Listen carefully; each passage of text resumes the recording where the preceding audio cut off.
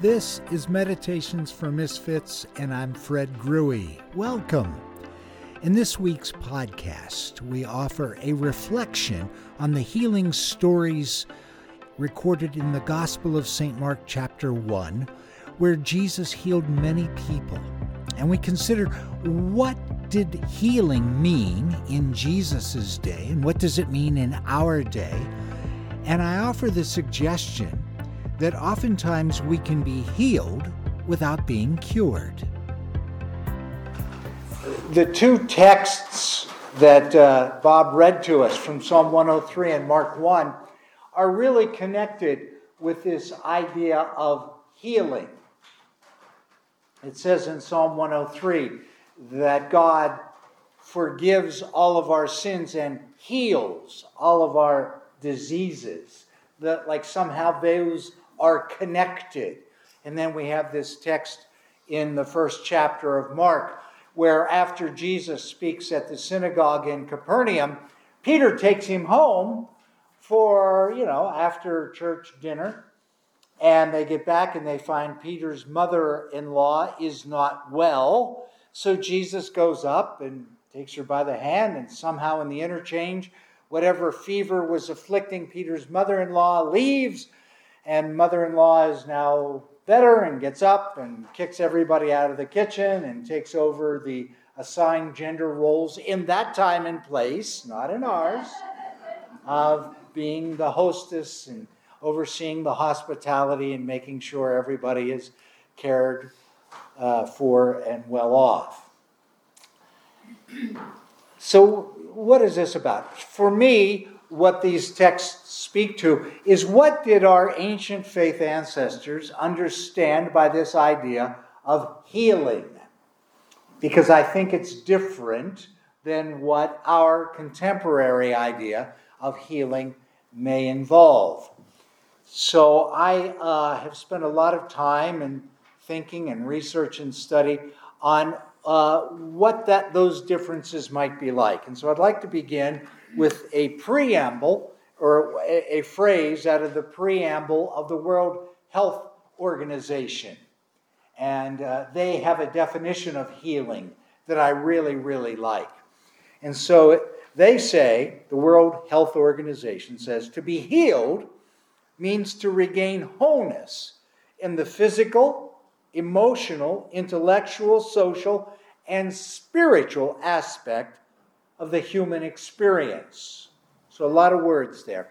But what they're saying is, healing involves an entire integration or restoration of the whole human being, not just my body, but my mind, my spirit, my emotions, my psychology. All that goes into making me is integrated and brought together and restored. That's the idea of healing. And that is much closer to the biblical idea of healing than what we may normally think. For me, the distinction is between cure and healing. In our contemporary world, cure is a medical or scientific term. Cure can mean, by surgery, getting bad cancerous tissue out of a body. That would affect a cure. Cure would be taking antibiotics so that bad bacteria can be flushed from my system, or taking something to get a virus flushed through me. So that's cure. Or bones, knitting to a broken bone that gets knit together. That's a cure. But that's different from the idea of healing. Healing involves the whole of what I am as a human being. And so what I'm suggesting, and Wendy teased me about this, that I quoted myself in the top of the bulletin this week. What I'm suggesting is that you can be healed without being cured. That healing doesn't necessitate a cure. A classic biblical example would be Jacob in the 31st chapter of the book of Genesis, where Jacob, who's wrestled all night with God, somehow in that interaction, Jacob is healed. His character flaws have been touched, and he find some measure of healing. And the evidence of his healing is he now walks with a limp. So the evidence that he was healed is he can't walk right anymore. So there's a distinction between cure and healing, I'm suggesting to us. And that in our aspiration to make this place a sanctuary, a safe place, one of the things we aspire to is that this would be a place of healing. That's different than a place of cure. We have Ashland Community Hospital if you're looking for cure, or Asante or Providence Hospital if you want cure. Healing is a much bigger, broader thing. And so one of our aspirations as we work to help make the invisible God visible is that this would be a place of healing. Now, that speaks, as I read to you from the preamble of the World Health Organization, of restoring a person into their roles and relationships. One of the things in my studies that I've learned in the first century of the Mediterranean world, often people that were sick or had a disease were quarantined. And so in the Gospels, you may read so-and-so had leprosy. Well, that's not the leprosy that you and I know.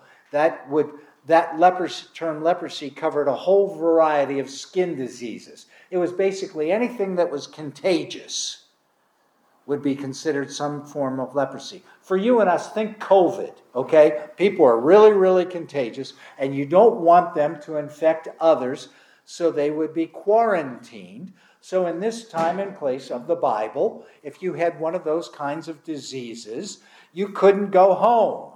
You couldn't live in your house. You couldn't go to work. You couldn't go to the local McDonald's. You had to be quarantined. And often, you had to live outside the town and wait for your loved ones to bring food out to you. And you would often carry a big bell. And if anybody got too close, you would clang the bell and scream out, "Unclean, unclean, stay away. You can't come near." And so when Jesus would heal people, as it's recorded in the Gospels, he would frequently say, "Now go show yourself to the priest." And that was the way to gain re-entry back into your life, so that once the priest unquarantined you, you could move back in with your family and go to work and do all that stuff. And so healing involved being reintegrated into your relationships and into your job and into your life. That's what healing was about. Now, when I worked as a hospice chaplain, realizing and understanding this, I would often work with hospice patients to try to help bring healing. In fact, I wrote an article once that was published, Healing in Hospice. And in that article, I said, in the hospice world, we run about a 0% cure rate, but our healing rate is really, really good. And here's what so we work to help restore people to what could be done given the status of their health condition or their age or whatever was going on. How can we affect restoring them into their relationships and their roles? One of the ways I would often do that, I would meet somebody that was on their deathbed and that they couldn't drive anymore, they couldn't do much anymore, and I would tell them, look, you have spent so much of your life teaching your family, whether you're mother or father or grandparent, you've taught your family what was important. Where your family is all freaking out right now because you're dying and they're terrified and they don't know what to do. So you can still teach them. Teach them how to die well. Teach them what it's like. And what I was trying to do was help restore that person's roles and relationships within their family structure so that they would have a measure of healing. Now, given the situation that they had, they couldn't do many things, but they could still relationally and in their role function well. That's healing. And that's what we're trying to create in this space.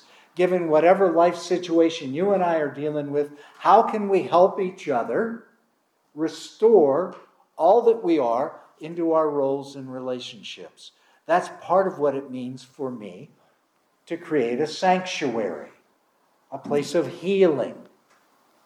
And that's why I harp every Sunday. We gather here for connection, not for perfection.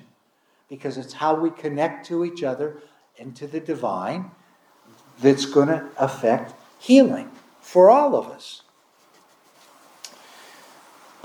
So we aspire to be a place of healing. That doesn't mean we do it perfectly. Doesn't mean we do it well. But we're trying. That's what we're trying to do.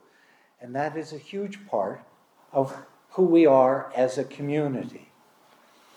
And I'm reminded of the wonderful Henry Nouwen, who was a spectacular spiritual teacher and writer. And Nouwen, his most famous book is called Wounded Healers.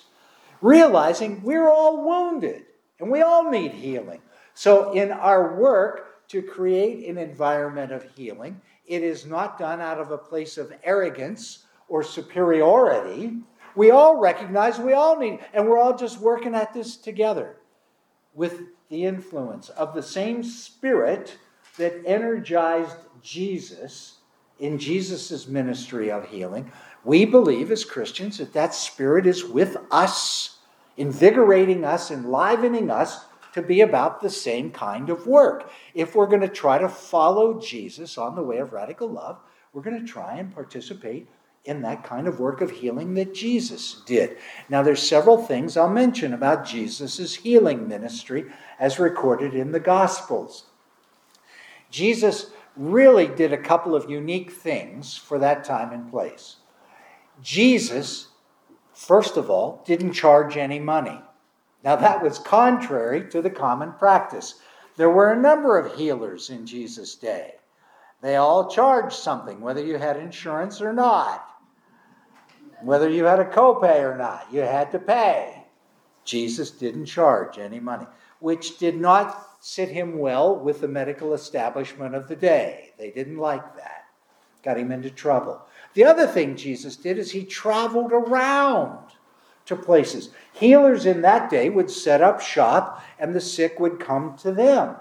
Jesus traveled around and took it everywhere. Two unique features of what Jesus was about. And the other I will reference is Jesus, as it's recorded in this passage. Jesus went off into the hills to pray at night. And the way I read that, I suggest to us, whatever it was Jesus did to bring peace and restoration and healing to folks, it drew energy from him. And he would go off into the mountains to pray, to be alone with the source of his connection to the divine that we call God, to re-energize so that he had enough to give for the next day. And I would suggest that to us as well as we go about trying to do good, trying to help make this a place of healing for ourselves and others, that connecting to the divine, however you do that, however I do that, that's really an important thing to keep in mind. So those are some of the lessons I get from these two texts that speak to us about healing, helping people connect to their relationships and their roles that are so important, and that this would be a safe place, aspiring to that kind of work. If we're really going to try to follow Jesus on the way of radical love.